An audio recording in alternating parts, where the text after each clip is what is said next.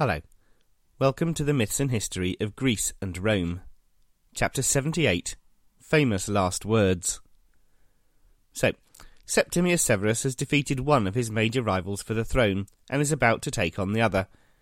I don't think I'm giving anything away by telling you that he will come out on top, so let's find out a little more about him and his family.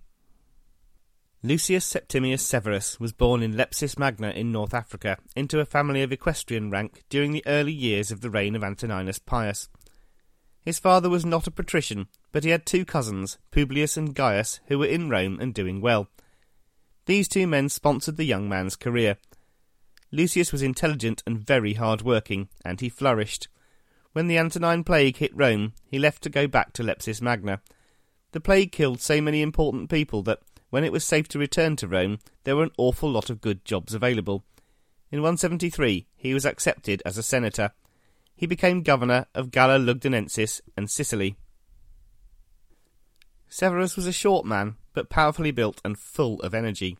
He was also intelligent and quick-witted, and, as we have already discovered, fiercely ambitious and completely ruthless. Severus had married in the 170s, but his wife died in 186 and they had no children. This is when his ambitions seemed to come to life. Severus believed in magic, mysticism, and in people who said they could see into the future. One ancient seer had said there was a woman in the East that was destined to marry a king, and Severus decided that he must be the lucky husband. He set off, found her, and persuaded her to marry him. Julia Domna was descended from Eastern royalty and was very intelligent and loved poetry and art. She and Severus were married.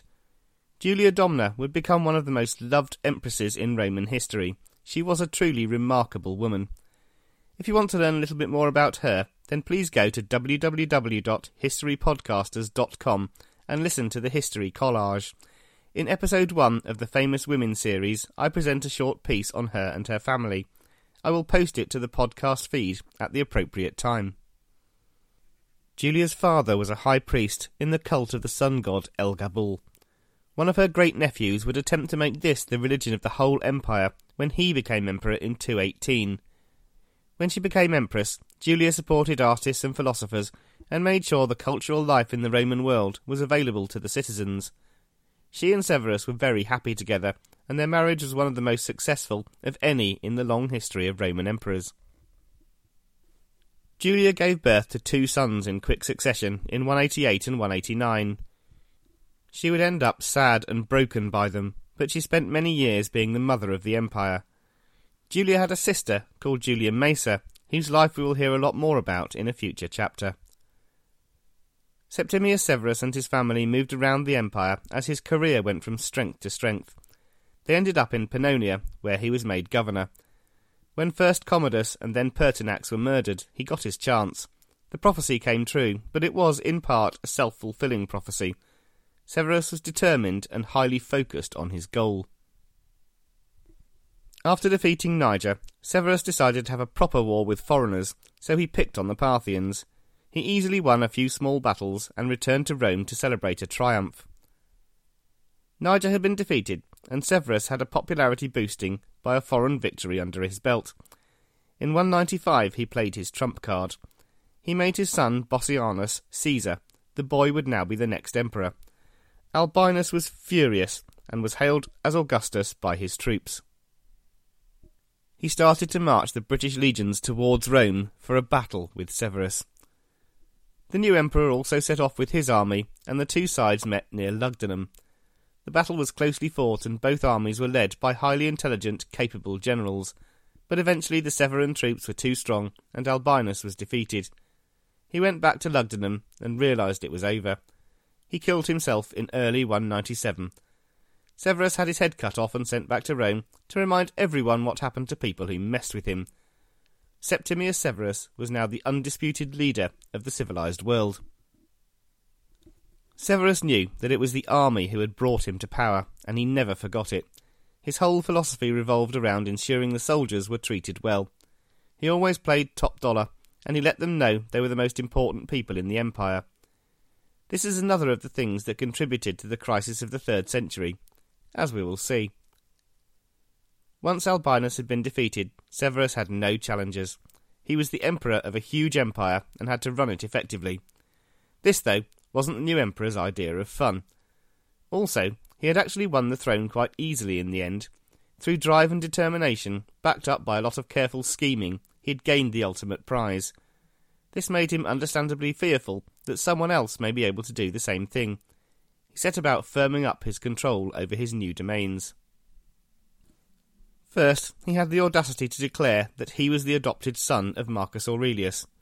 This was, of course, total hogwash, but he got away with it. One unfortunate side effect of this was that mad old Commodus's memory was rehabilitated. Only a few years had passed since the end of his crazy reign, but now he was the new emperor's adopted brother.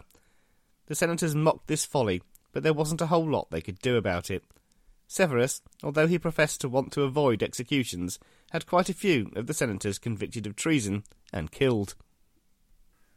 The emperor then stationed a legion in Italy near Rome. This is another example of how far the empire had moved away from the days of the Republic. Julius Caesar and others had broken the law when they even took troops temporarily into Italy. Now Septimius Severus was stationing a permanent army there. This was passed off as being a strategic reserve army, but in reality it was there to protect the emperor against a provincial mutiny. The pay of the soldiers was raised to keep them loyal. He changed the rules completely, allowing soldiers to marry and further cementing a purely military career path. More equestrians were promoted to be legionary commanders. Severus knew his arrival into the top job was entirely due to the troops, and he had to keep them on side. He later divided both Britain and Syria in half, creating 2 provinces from one. This helped to split the legionary resources in the 2 areas, which had been supportive of his rivals. Lucius Septimius Severus was a very interesting man. I have to admit, he is one of my favourite emperors. He was a man of extremes. Looking back at his reign, it's clear he created a well-run, secure and consistent empire. People knew where they stood under Severus. If a crime was committed, then the perpetrator could expect severe justice. On the other hand, law-abiding citizens could live in peace and prosperity, and the new army was a very fine career choice for ambitious young men. Severus, though, seems to have been constantly discontented. He only perked up when he had a war to plan. As his sons grew up, he realised that despite the education and training he'd provided for them, they were useless, selfish losers. No matter what he did, he couldn't change them and teach them how to be good potential emperors. He could see the car crash that was their joint reign coming, and there was nothing he could do about it. So Severus did the one thing he knew would make himself feel better. He went and planned a war. He handed over the actual daily running of the empire to his friend, the Praetorian prefect Gaius Fulvius Plautianus, and went to fight the Parthians again. Plautianus came from the emperor's hometown of Lepsis Magna, and the prefect may even have been a relative of the emperor. The victories over the Parthians and Clodius Albinus had been followed by tours of the eastern provinces, including Egypt. Plautianus accompanied Severus everywhere throughout the travels, and by the year 201 he was the emperor's closest confidant and advisor. Plautianus was also the only Praetorian prefect. Usually there were 2, but Plautianus had arranged the murder of his last colleague in the post.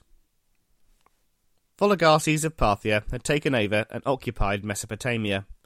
There hadn't been much resistance from Rome during the fractured times of Commodus, and the civil war which exploded after the death of Pertinax.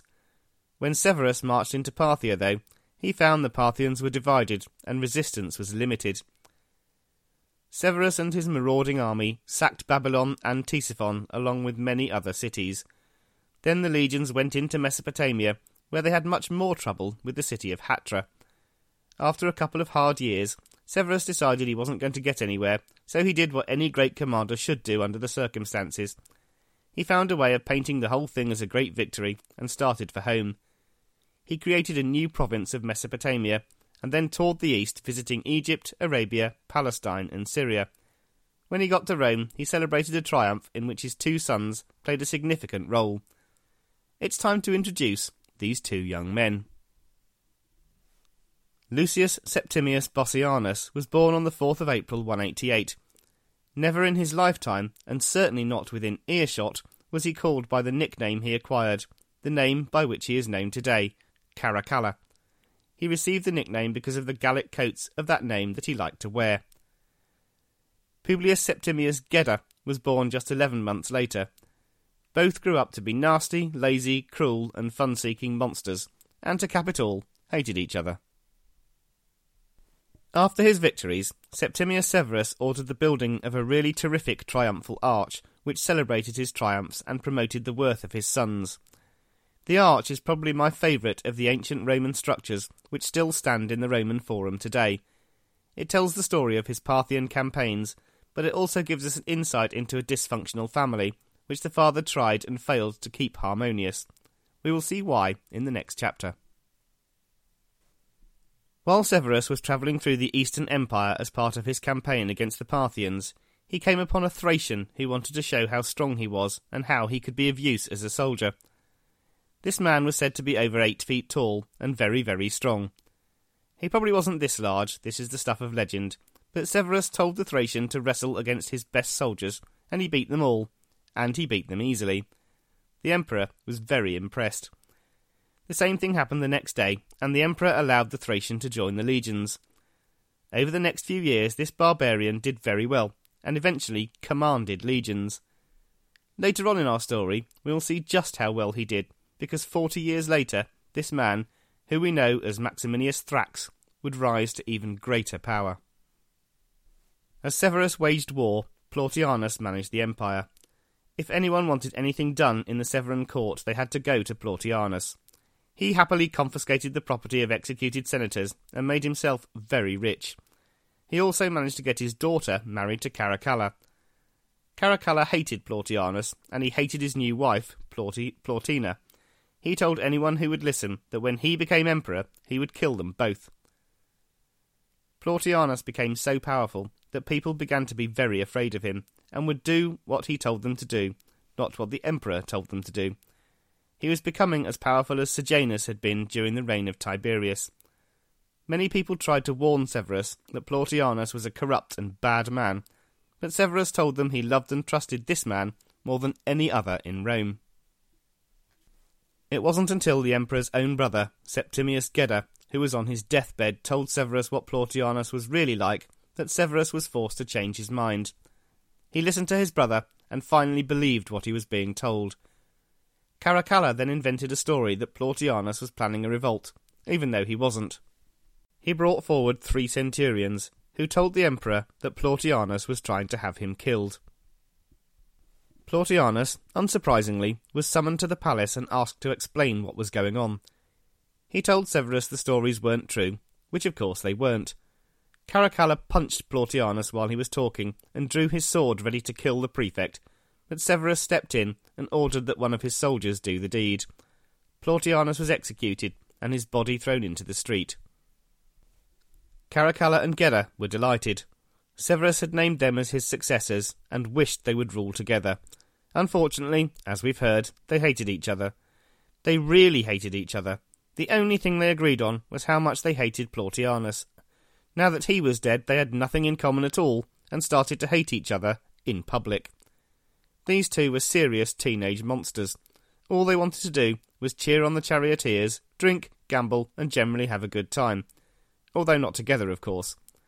Their father didn't like how they were turning out, and their poor mother Julia just wanted them to get along.